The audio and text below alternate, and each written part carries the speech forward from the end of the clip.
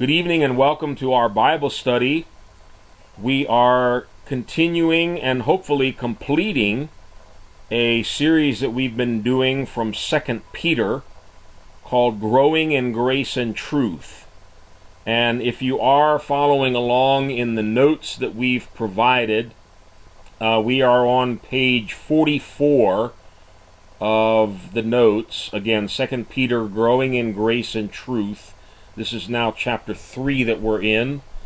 And any and all of these messages that we have done have been recorded, and you can find them on our church website at www.new-life-ministries.org. And you can follow the menus there to find the audio as well as the outline notes. Okay, here we go. We finished in our last session with a portion of Scripture that I'll read again.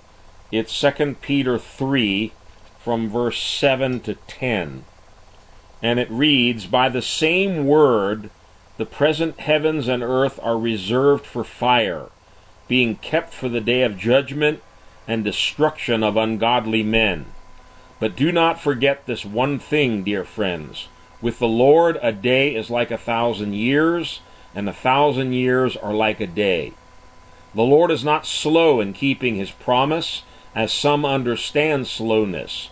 He is patient with you, not wanting anyone to perish, but everyone to come to repentance. But the day of the Lord will come like a thief. The heavens will disappear with a roar, the elements will be destroyed by fire, and the earth and everything in it will be laid bare." Now, in this final chapter of 2 Peter, just after a very long section in the previous chapter on false teachers and false prophets, in this final chapter, after some opening words about how he was writing to wake them up, to stir up their minds, and to stimulate them to wholesome thinking, he gives us some very important wisdom for the last days. And he warns about what I believe is a distinct and a separate group of people from the ones that he spoke of in chapter 2. These he refers to as mockers. And we saw last time that the word is a very different word, and it literally means those who deride, who mock, who scoff, or who jeer. And Peter specifically says they will be here in the last days, and the main thing they will be mocking is the coming of Jesus Christ, which he promised. Many, many scriptures that we might look at a few of them tonight, where Jesus, on his first coming, he said, "I'm going back to the Father, and I'm going to come again." And so these last days mockers will be laughing and making a mockery of those who are waiting for the return of Christ. And we saw that they deliberately and willfully reject the Word of God as it applies to three specific things. And I'll just go over this again quickly. Number one, even though they know it, they mock and reject the scriptural account of a special creation of the heavens and the earth by God. That they didn't come about by a big bang, they didn't come about by evolution from molecules and slime to apes and men. They were created by God. The second thing they willfully and deliberately reject is the biblical account of Noah's flood. And of course, you don't want to admit that there was a worldwide flood, because then you have to admit that the Bible's true and that there's a God in heaven who judges sin and wickedness and violence, which is exactly what the flood was all about. And thirdly, they reject and they mock the promise of Christ's second coming. Keep those three things in mind, because those are the three basic things that are under attack today. It's the truth of Genesis, that God created all things. Secondly, if God created all things, then he has every right to hold us accountable and to judge us for sin and wickedness. And thirdly, there is the clear promise given to us throughout the New Testament that Jesus Christ will be coming again. Now, in the passage that we just read, it makes reference to the day of the Lord. And I started to introduce this last time, and this is where I want to begin again. It says, "But the day of the Lord will come like a thief." And we saw that God is not slow, he's patient. And he's waiting for one thing. He's waiting for repentance. He's not willing that anyone perish. He doesn't want people to perish in the final judgment. He's giving them every opportunity, but ultimately they will perish if they refuse to accept God's gracious provision of salvation through his Son Jesus Christ, and by responding to the gospel through true repentance. Now, there's a lot of confusion on this point, and so I want to take a little bit of time with it tonight. Verse 10 again, "But the day of the Lord will come like a thief." Now, there have been Christian movies made and books written about Christ coming like a thief in the night. And that was supposed to be the rapture, where his people are caught up in the air to meet Jesus coming like a thief. Now, I don't want to burst anybody's bubble tonight, but that's not biblical. Jesus is not going to come like a thief in the night for his bride. And we need to understand clearly what Peter is saying here, and it will line up perfectly with other scriptures that were written by Paul and other apostles. The day of the Lord will come like a thief. Whenever you find that expression, day of the Lord, it's found many, many times, both in the Old and New Testaments. It's always a day of darkness, gloom, judgment, and destruction. It is never a happy day. It is never a day that anybody is looking forward to. It's a terrible day. Okay? And you can look up those scriptures for yourself if you want to get a concordance. Many Old Testament passages about the day of the Lord. That day is not to be confused with the New Testament day of Jesus Christ, or day of the Lord Jesus Christ. That's a different day. And we who are believers, we are looking forward to the day of Christ, not the day of the Lord. And this next passage, I think, will shed a lot of light on this and help you to see the difference between these two separate events and the two separate groups of people who are involved. And we turn to 1 Thessalonians 5, starting with verse 2. I'm going to read all the way down to verse 9. 1 Thessalonians 5, from 2 to 9. Paul tells the church, "You know very well that the day of the Lord will come like a thief in the night." It's exactly what Peter says. The day of the Lord will come like a thief in the night. While people are saying peace and safety, destruction will come on them suddenly as labor pains on a pregnant woman, and they will not escape. Now just stop there for a minute. That doesn't sound real good to me.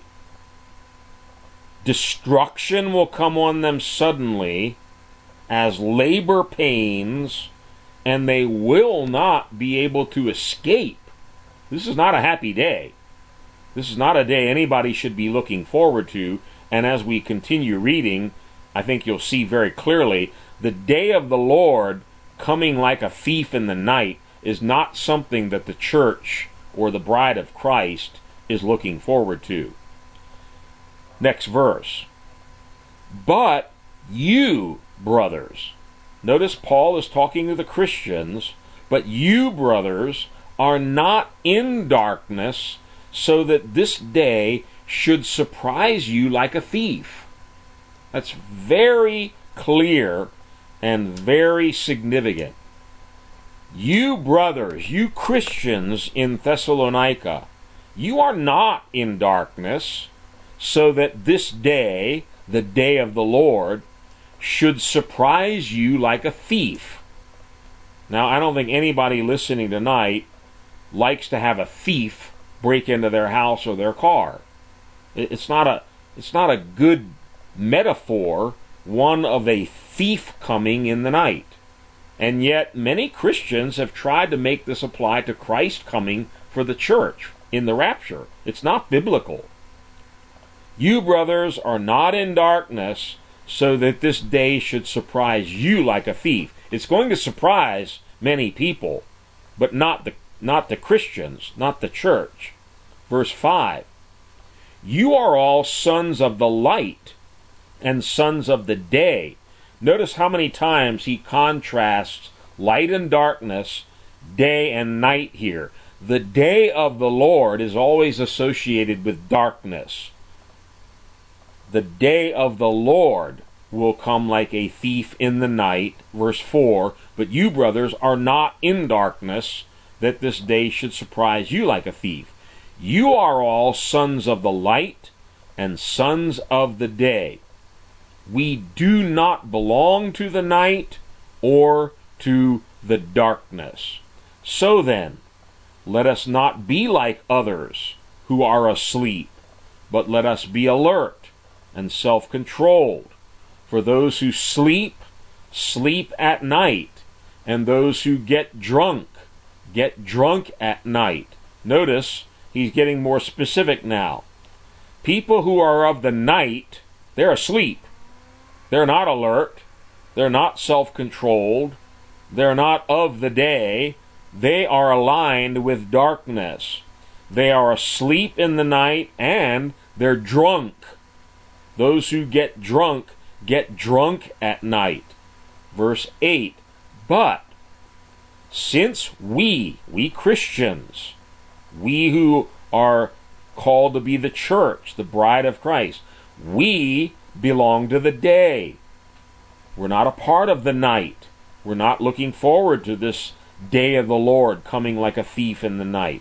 Since we belong to the day, let us be self-controlled, putting on faith and love as a breastplate, and the hope of salvation as a helmet.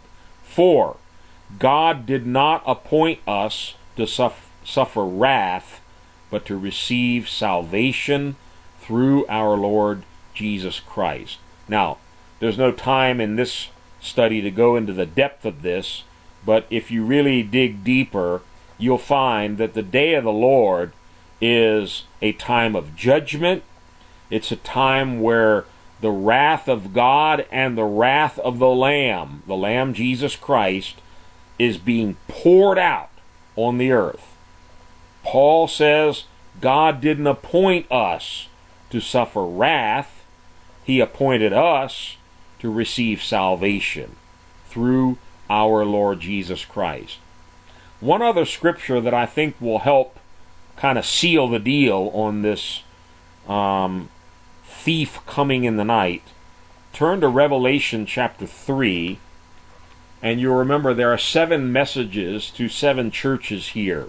These are last days messages for the churches. And they're strong, very strong warnings. Many of them point out faults, weaknesses in the churches, as well as strengths. And then it calls them to repentance for certain things that were going awry in their spiritual lives. Here in Revelation 3, starting at verse 1, it's the church in Sardis that is in question. And starting with verse 1, I'll read down to verse 3. To the angel of the church in Sardis write, These are the words of him who holds the 7 spirits of God and the 7 stars. I know your deeds. You have a reputation of being alive, but you are dead. Now that would go over real well if we preached that in all of our churches this coming Sunday, wouldn't it? Well, we need more messages like this because the church is sleeping. There are a lot of people that think they're alive. They have a reputation of being alive, but notice what Jesus says, I know your deeds. I know the way you're living.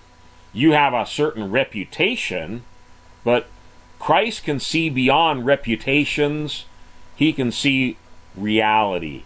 And the reality about this church, even though they had a great reputation, he says, you are dead. Wake up. Strengthen what remains and is about to die. Wow. For I have not found your deeds complete in the sight of my God. So just pause there for a minute. All was not well with this church in Sardis. There were some serious problems going on here. They apparently had quite a name. Maybe they were a big mega church. They had fame and glory and large numbers of people attending their services. I don't know. I can only speculate on that, but they had a reputation. But the reputation didn't line up with their reality. They were dead, they were dying, and Christ says, I have not found your deeds complete in the sight of my God. Now notice verse 3. This is very important. Remember therefore what you have received and heard, obey it and repent. Well, obey what? He told them to wake up. If you don't wake up, if you don't obey what you're hearing, and if you don't repent, something's going to happen to you. What is it? Well, if you do not wake up, I will come like a thief, and you will not know at what time I will come to you. That doesn't sound very good to me. That's like, Johnny, you better clean your room, or I'm coming. Something very bad is about to happen to these people if they don't wake up, if they don't repent. What's going to happen to them? Christ says, I'm going to come like a thief. He's not talking about the rapture. He's talking just like Peter, just like Paul. He's talking about the day of the Lord, the great tribulation, the wrath of God for those who refused to wake up, repent, and walk with Christ. And if you keep reading the rest of this message, I think you can see the whole context. We're not going to take time for that tonight. But the point I'm making here, the day of the Lord being like a thief in the night is not a good thing. It's always a negative thing in the Scriptures, and it's not something that is promised for the overcoming bride of Christ. It's rather for backsliders, for those who have fallen asleep, those who refuse to obey the Word of God. Now, I want to move on. 2 Peter 3, verses 11 to 14. Peter says, since everything will be destroyed in this way. Well, he just finished saying everything's going to be burned up with fire. Since everything will be destroyed in this way, what kind of people ought you to be?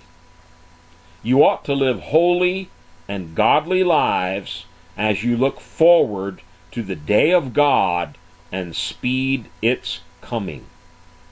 That day will bring about the destruction of the heavens by fire, and the elements will melt in the heat. But in keeping with his promise, we are looking forward to a new heaven and a new earth, the home of righteousness. So then, dear friends, since you are looking forward to this, make every effort to be found spotless, blameless, and at peace with him. This is a very profound question that Peter asks. Since everything will be destroyed, what kind of people ought we to be? If this earth and even the heavens are about to pass away, what are we living for? What are we doing with our time?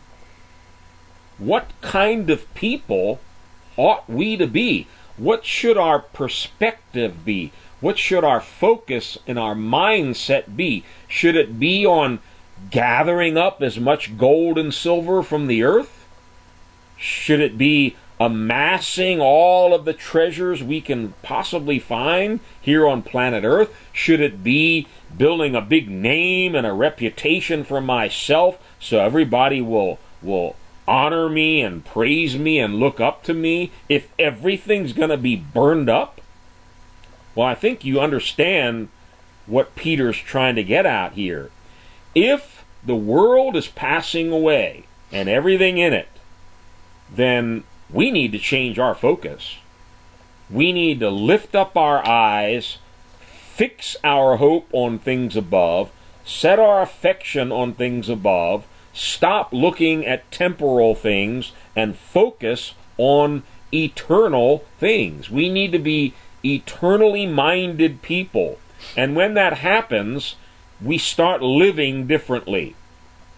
He says, what kind of people ought you to be? Well, the answer is his own question. You ought to be holy. You ought to live holy and godly lives as you look forward to the day of God and speed its coming.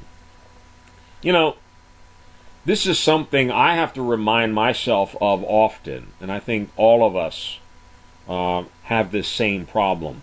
We tend, over a period of time, to lower our vision from heaven back down to earth. We start to set our affection and our focus and our interests again on things of this earth. But you know, we have scriptures like these to remind us. And let me read another one that I've referred to here. 1 John 2, verses 15 to 17. If indeed everything around us is going to pass away, what are we living for? What are we doing? Here's what John says, 1 John 2, from 15 to 17. Do not love the world or anything in the world. Man, this is coming at a bad time, just before Christmas. Everybody's so involved in shopping and presents and eating and parties and what am I going to get and what am I going to give, and we're all focused on stuff. And John says, don't love it. Don't love the world or anything in the world. The whole world system he's talking about. Because if anyone loves the world, the love of the Father is not in him. For everything in the world, the cravings of sinful man, the lust of his eyes, and here's a good one, the boasting of what he has and does. Oh, how we like to boast about what we have and what we do. Oh, I'm the president of such and such, and I own 73 houses and 12 businesses. Oh, wonderful. It's all going to pass away. The cravings of sinful man, the lust of his eyes, and the boasting of what he has and does, comes not from the Father, but from the world. And here's the clincher. The world and its desires pass away, but the man who does the will of God lives forever. Here's the question. If everything's going to pass away, how should we be living? It really has a profound effect on our day-to-day lives when we have the right answer to this question. If it's all going to be burned up in the end, why are we placing so much emphasis, so much importance on this world, the things of this world, the things that we own, and the things that we do, boasting of what he has and what he does? How should we live?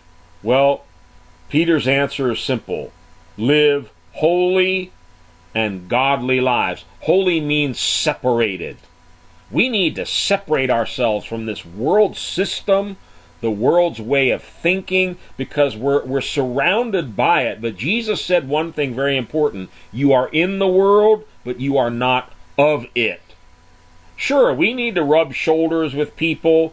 We need to be out and about in the world every day, but it doesn't mean we need to be a part of the world system. And particularly, I think it's talking about a certain mindset, a certain vision. We need to have an eternal vision, and the Holy Spirit will help us with this. He comes to us often and whispers to our spirit, this is all going to pass away. This is all vanity. This is all going to be burned up. Why are you putting so much attention and so much focus on these things? Let me read to you 2 Peter 3:11 in the Amplified. It says, since all these things are thus in the process of being dissolved, I like that, dissolved, what kind of person ought each of you to be in the meanwhile? In consecrated and holy behavior and devout and godly qualities. Titus chapter 2, verses 11 to 14. Back to Paul again. For the grace of God that brings salvation has appeared to all men.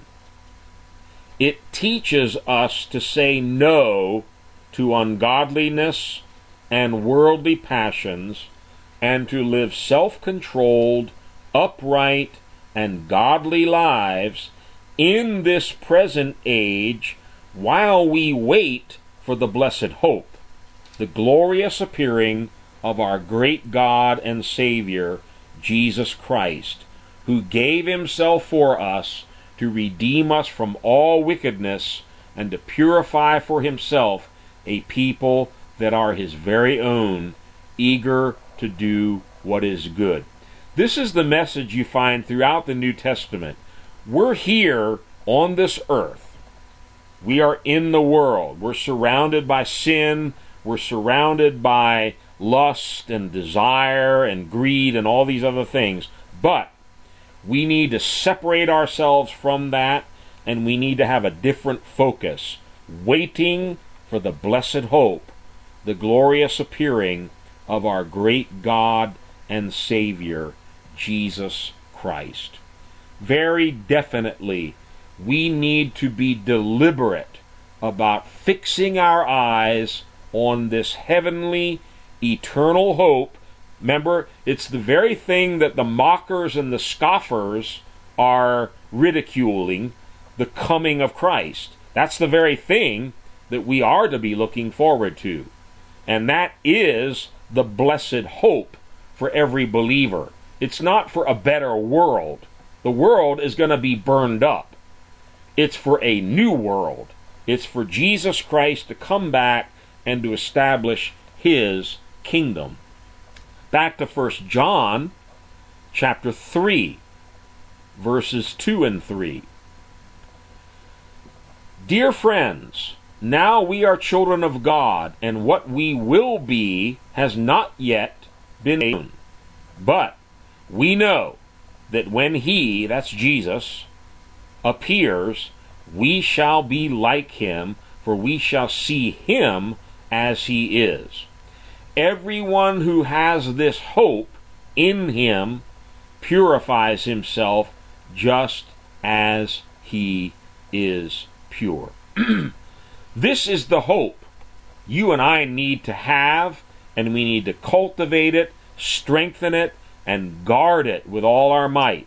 What is our hope? It's that when he appears, we will be with him and we will be like him.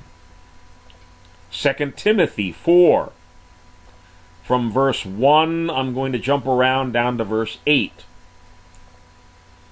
Paul writes, "In the presence of God and of Christ Jesus, who will judge the living and the dead, and in view of his appearing and his kingdom, I give you this charge.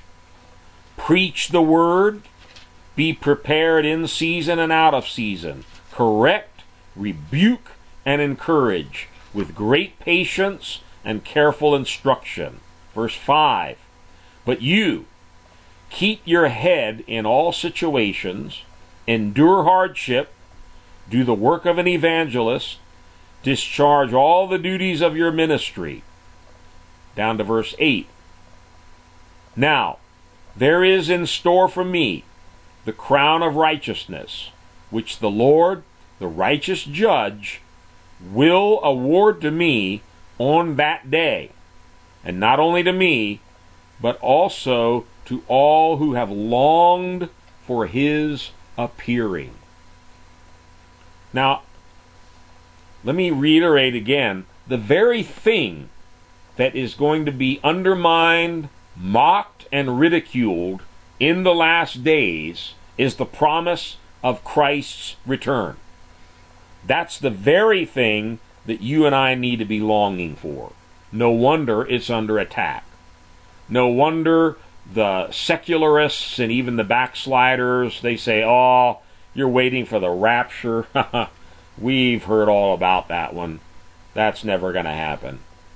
Well, Peter, Paul, John are all singing the same song here. They're saying, fix your eyes on Jesus, get ready, because he promised he'll come again, and he will come. And he's not slow, he's patient. But eventually, time will run out, and he will return.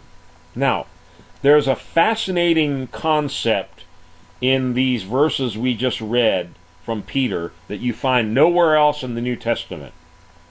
And this is something that I've pondered for a number of years. I'm not sure I fully understand it yet, but I just want to introduce it to you.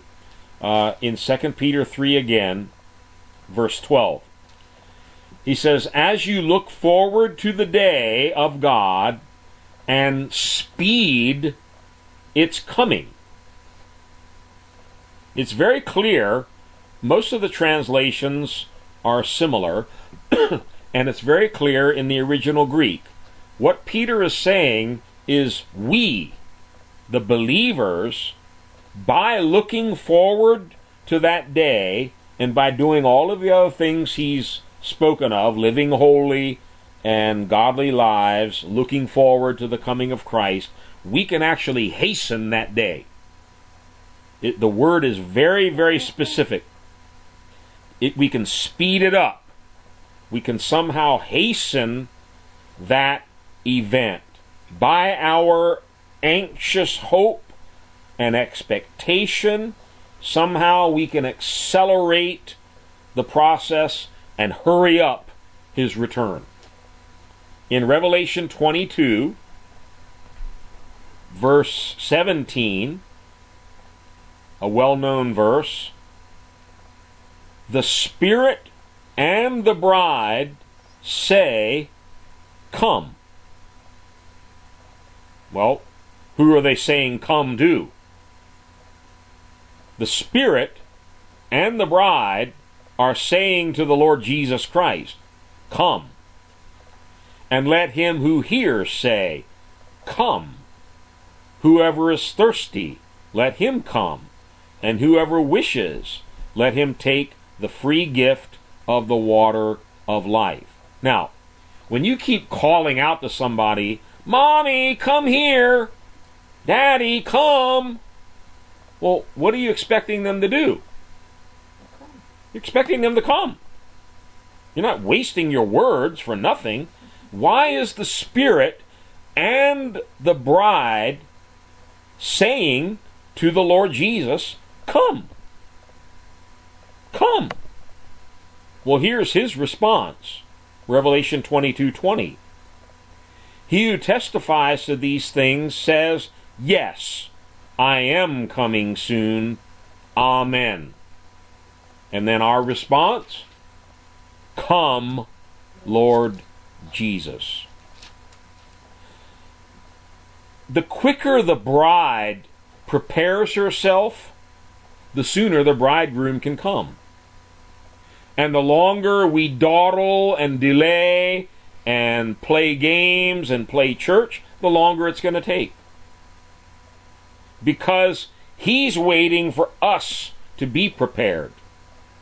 And it's very clear in Revelation 19, verse 7. "Let us rejoice and be glad and give him glory, for the wedding of the Lamb has come, and his bride has made herself ready." If you want to hasten the coming of the Lord, start getting ready. Prepare your life. Get serious about his return. Get serious about holiness. Get serious about digging into the Word of God and giving your life to prayer and giving your life to evangelism and giving your life to the kingdom of God, and not just amassing all the treasures and pleasures and junk that this world has to offer. Why? It's all going to burn up. It's all vanity. It really is all vanity. Now, we need to eat. We need a place to lay our head. That's about it. Paul says if you have a little bit of food and a few clothes to wear, be content. Praise God. That's all you need. And my experience in traveling around, visiting different churches and listening to different Christians talk, a lot of Christians have lost this vision. They're no longer looking for the coming of Christ. You don't even hear them preaching about it. They're talking about building programs, raising more money to have a bigger, nicer, air-conditioned sanctuary, and it's all about this life. Paul says if in this life only we have hope in Christ, we are of all men most miserable. Peter is trying to stir up the Christians, and that includes you and me. He's trying to stir us up here, wake us up, and remind us so that we can get our focus and our mindset right. Everything's going to be destroyed.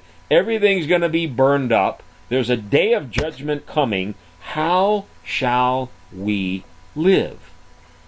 Well, we should live godly, holy lives, looking forward to the coming of Jesus Christ. Now, since God is delaying Christ's return only for one reason, it's because he doesn't want anybody to perish, and he's waiting for everyone to come to repentance. The sooner believers bring others to repentance and salvation, the sooner that day can come. So by our preparing ourselves and by our announcing the good news to those around us, we can hasten that day. Now, in verses 12 and 13, he says, "The heavens and the earth will be melted with fire, but we are looking forward to a new heaven and a new earth where righteousness dwells." Oh, I am so happy about that. I have no hope for this world. I have no hope for this earth. It's going to burn up. We're not supposed to be hoping for a better earth. God's going to replace this one with a new one. He's going to create new heavens and a new earth, and that's what the Christian is to be looking forward to. Isaiah 65 and verse 17, this was promised even in the Old Testament. God says, "Behold, I will create new heavens and a new earth. The former things will not be remembered, nor will they come to mind." See, God isn't just going to slightly remake this world and this world system. This whole world system is under the power of the evil one, John says. You only need to watch a few minutes of the news this week to understand that, where demon-possessed men will go into a school and gun down 132 innocent children in cold blood. I mean, this is beyond any sense of decency or humanity now. The kinds of violence, beheadings and suicide bombings and terrible, terrible things that are seeming to get worse with every passing week. Well, praise God, the Lord is going to replace it all soon with new heavens and a new earth. Revelation 21, verses 1 to 4. This was John's hope, and it's what you and I are looking forward to. "Then I saw a new heaven and a new earth, for the first heaven and the first earth had passed away, and there was no longer any sea. I saw the holy city, the New Jerusalem, coming down out of heaven from God, prepared as a bride, beautifully dressed for her husband. And I heard a loud voice from the throne saying, 'Now the dwelling of God is with men, and he will live with them. They will be his people, and God himself will be with them and be their God. He will wipe every tear from their eyes. There will be no more death or mourning or crying or pain, for the old order of things has passed away.'" In that new heaven, in that new earth, and in that new Jerusalem, there will be no more sin, no more violence, no more racism, no more greed, no more cursing. None of the filth that we see around us in the world today is going to be there. And so if you like that stuff, then you're not going to be happy in this place. This place is for the holy. And the impure, the sinful, the unrighteous will be apart from that place. That's why Peter says, and I'm reading again here, in keeping with his promise, we are looking forward to a new heaven and a new earth, the home of righteousness. The home of righteousness. No unrighteousness will be at home there. And if you read the rest of Revelation 21 and 22, the last two chapters of the Bible, it's very clear. God is going to make a separation between the righteous and the unrighteous, the pure and the impure. Nothing impure will be in God's kingdom. Let me read just a few of these verses. I think you know them. Revelation 21, verse 8, for instance. "But the cowardly, the unbelieving, the vile, the murderers, the sexually immoral, those who practice magic arts, the idolaters, and all liars, their place will be in the fiery lake of burning sulfur. This is the second death." Drop down to verse 27. "Nothing impure will ever enter it," the city, "nor will anyone who does what is shameful or deceitful, but only those whose names are written in the Lamb's book of life. I don't know if it bothers anyone else, but I'm hearing a lot of lying going on in the world today. Politicians lie, businesses lie. It just seems to be the name of the game now. Everybody does it so easily and so freely. They lie about their business. They lie about the products they're selling. They lie about what they're doing in the government. Lies, lies, lies. I'm looking forward to a day when there aren't going to be any more liars around. All liars will have their place in the fiery lake of burning sulfur. In God's kingdom, there will be truth, there will be purity, there will be righteousness. Praise God, we can look forward to that place and that day. Verse 14 in Revelation 22, it says, "Blessed are those who wash their robes, that they may have the right to the tree of life, and may go through the gates into the city. Outside the city are the dogs, those who practice magic arts, the sexually immoral, the murderers, the idolaters, and everyone who loves and practices falsehood." You know, these Islamic murderers, that's what they are. They're murderers who are blowing up people, gunning down innocent children, beheading people. I don't know. I feel sorry for them because they've been so blinded and deceived by the devil. I hate to break the news to them, but they're not going to have 72 virgins in heaven to enjoy. They're going to the lowest, darkest hell, as will all murderers. All murderers will have their place in the lake of burning sulfur. We look forward to a new heaven, a new earth, a new Jerusalem, the home of righteousness.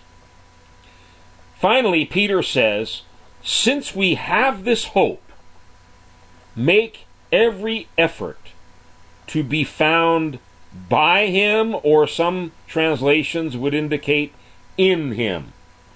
To be found by him and in him, spotless, blameless, and at peace. Notice those three words. We need to be found by him and in him, spotless, blameless, and at peace. At peace with God, at peace with ourselves, and at peace with our fellow man. In Ephesians 5, verses 25 to 27, just want to read a couple of quick verses here which should be reminders to us of what God is looking for in his church, in his bride. What are we doing to make ourselves ready? Remember, the bride has made herself ready. Ephesians 5, starting with verse 25. Husbands, love your wives just as Christ loved the church and gave himself up for her, to make her holy, cleansing her by the washing with water through the word, and to present her to himself as a radiant church, without stain or wrinkle or any other blemish, but holy and blameless. Now, no time to go into depth with this tonight, but there's a key phrase here: to present her to himself. When is that going to happen? I believe it's talking about the rapture. That's the day of presentation, when the bride is presented to her husband. She must be in a certain condition, a radiant church without stain, wrinkle, or any other blemish, but holy and blameless. Hebrews 12 and verse 14 it says, make every effort to live in peace with all men and to be holy. Without holiness, no one will see the Lord. Notice there again, peace and holiness. We must live in peace and be holy. 1 Thessalonians 5, verses 23 and 24. May God himself, the God of peace, sanctify, that's to make you holy, sanctify you through and through. May your whole spirit, soul, and body be kept blameless at the coming of our Lord Jesus Christ. So when Jesus Christ comes, we must be found blameless, sanctified, spirit, soul, and body. It's a pretty tall order, but verse 24 gives me great hope and comfort.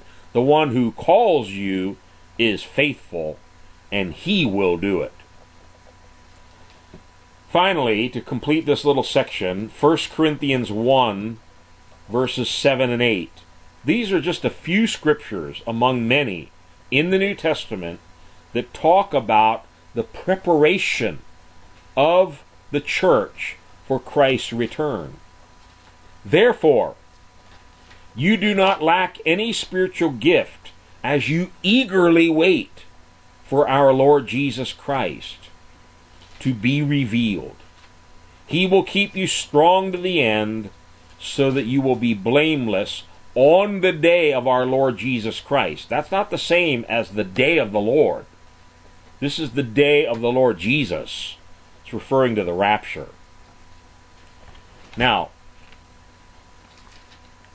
in just a few more minutes, I want to conclude this whole study. And we come to the final verses of 2 Peter 3, verses 15 to 18. These are Peter's final words. He's about to leave this world to go be with his Savior. And these are his final thoughts for you, for me, and for the church. Here's what he says. Bear in mind that our Lord's patience means salvation, just as our dear brother Paul also wrote you with the wisdom that God gave him. He writes the same way in all his letters, speaking in them of these matters. His letters contain some things that are hard to understand, which ignorant and unstable people distort, as they do the other scriptures, to their own destruction. Therefore, dear friends, since you already know this, be on your guard, so that you may not be carried away by the error of lawless men and fall from your secure position, but grow in the grace and knowledge of our Lord and Savior, Jesus Christ. To him be glory both now and forever. Amen. He says in verse 15, bear in mind that our Lord's patience means salvation. This seems to be a further reinforcement of what he was saying earlier, how God is not slow, he's patient, he's long-suffering, hopefully giving more sinners a space of time to repent and to come to him.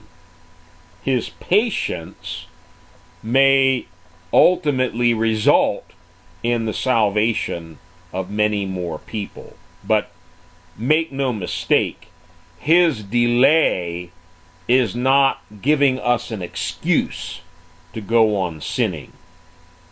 As long as the life of a sinner or a sinful nation, like the U.S., is prolonged and judgment is delayed, this can be mistakenly understood as a sign of God's approval. Let me be very clear about this. when God's judgment is delayed, we often mistake that as a sign of his approval. Oh, he's okay with the way I'm living. No, no, no, no, no. As long as God is delaying his judgment, remember, it's just for one reason, and one reason alone. He's giving us a little bit more time to repent. And that's the only thing he's waiting for. Repentance. Let me read to you a very powerful scripture from Romans 2, verse 4. And I want to read it to you in the Amplified. Romans 2 and verse 4. Paul says, "Or are you so blind as to trifle with and presume upon and despise and underestimate the wealth of God's kindness and forbearance and long-suffering patience? Are you unmindful or actually ignorant of the fact that God's kindness is intended to lead you to repent, to change your mind and inner man to accept God's will?" Now, I know a number of people who are obviously living in sin. They're not walking with God. They're not serving Christ. And they're enjoying a lot of God's goodness. They seem to have good lives. They're not sick. They're not dying of cancer. Their kids all, seem to be doing well. They're going off to college, getting degrees, getting good jobs, and they're getting nice houses, and everything seems to be going well for them. So, what's all this talk about repentance? Paul is warning that we can presume upon God's forbearance and his patience and mistake all of that for, I guess God's okay with the way I'm living. True, I'm lying and cheating and, living in a little bit of adultery here and there, but he's blessed my business and, I'm in pretty good health and everything seems to be going well for me. I guess I'm okay. A lightning bolt hasn't struck me yet, so I don't need to change anything. Paul says, dead wrong. All of God's goodness is designed and intended to do one thing, to lead you to repent, to change your mind and your inner man to accept God's will. And if we go on presuming upon God's patience and goodness, there will come a time when that patience runs out. Now, Peter mentions Paul, interestingly enough here, and it's very obvious that a number of Paul's epistles had been circulating throughout the churches, and Peter had read a number of them. And he says, there's perfect unity and harmony between everything I write and everything that Paul writes. We're all in complete agreement. And he also refers to Paul's letters. These weren't just little Dear John letters. He refers to them as the Scriptures. Okay? By this time, Paul's letters, and by implication, Peter's letters, they were becoming a part of what we now call the Scripture, the holy writings of God. It's a very specific word Peter uses here to refer to Paul's letters. He calls them the Scriptures, placing them on the same level of authority with Isaiah, Moses, and Ezekiel. He also says, admittedly, some of Paul's writings are very difficult to understand, and they have been distorted, literally that word should be perverted, by unlearned, ignorant and unstable people to their own destruction. Perhaps another reference to the false teachers of chapter 2. Distorting and perverting the scriptures. What's their end? Destruction. Finally, Peter's last words are, be on your guard and grow in grace and in the knowledge of Jesus Christ. Kind of a bittersweet ending. Be on your guard. Well, that's what we've been hearing throughout this letter. False prophets are coming. False teachers are coming. Scoffers are coming. You need to be on your guard. You need to be awake. You need to be alert. But you also need to keep growing in grace and in your knowing Jesus Christ. Let me read to you verse 17 in the Amplified. It says, let me warn you, therefore, beloved, that knowing these things beforehand, you should be on your guard, lest you be carried away by the error of lawless and wicked persons and fall from your own present firm condition, your own steadfastness of mind.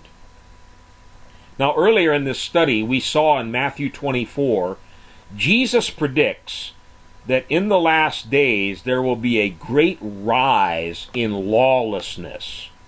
Oh man, are we seeing that in the world today? Just in the last few weeks. Riots everywhere, looting, just complete disregard for law, and people yelling and shouting in the streets, kill the cops, kill the cops. It's total anarchy.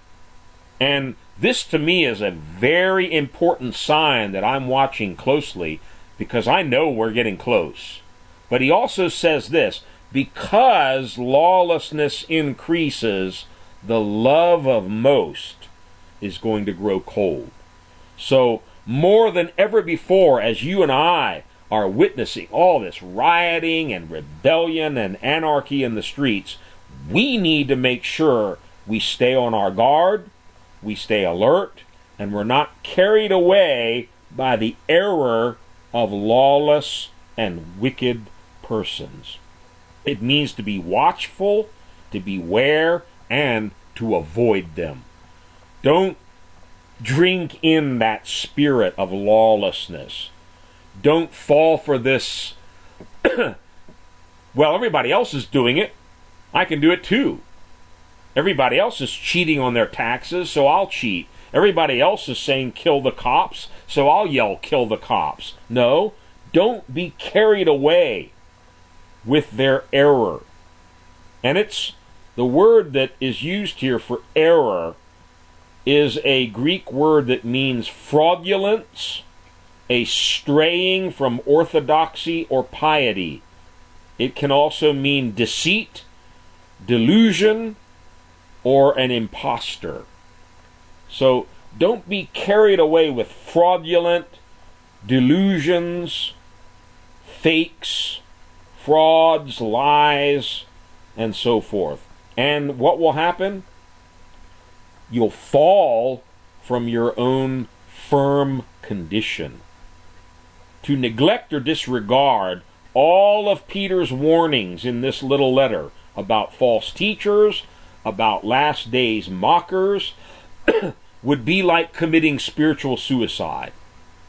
We need to be strong, steadfast, discerning Christians who will not be swept away now with this flood tide of wickedness and deception, and thus lose our salvation.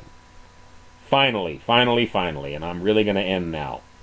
But grow in grace, grow in the knowledge of our Lord and Savior, Jesus Christ. The word grow can also be translated enlarge, increase, and grow up.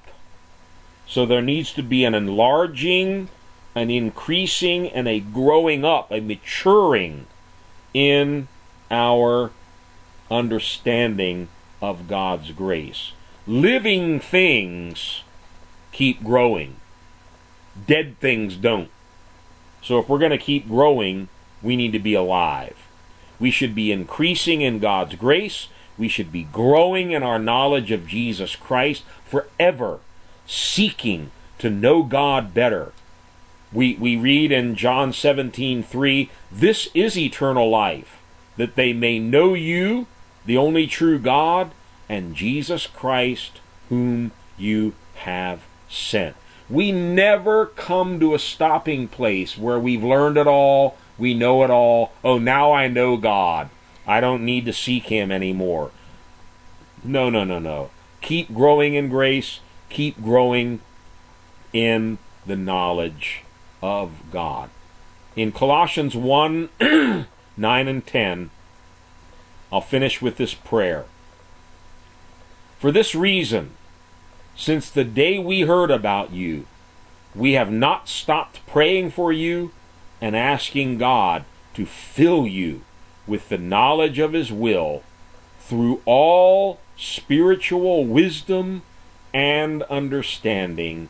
And we pray this in order that you may live a life worthy of the Lord and may please Him in every way, bearing fruit in every good work, growing in the knowledge of God. To Him be glory, both now and forever. Amen." Let's close with one final word of prayer. Father, I thank You for these times that we've spent together looking at this short but powerful letter that Peter left us at the very end of his life. Very powerful words to stir us up, to have us both be on our guard and to be growing in grace and in truth. Father, I pray that these words would remain in our hearts, that we would continue to keep these in the forefront of our minds, and God, help us to set our affection, our focus, our vision on things above, not on the things of this earth. Holy Spirit, remind us each and every day that this world is passing away and everything that's in it. Help us to fix our eyes not on the things that are seen, but on the things that are unseen, for those are the things that are going to last. God bless each and every one that's a part of this Bible study tonight. Keep each and every one of us as the apple of Your eye. We pray all of this in the mighty name of Jesus of Nazareth. Amen and amen.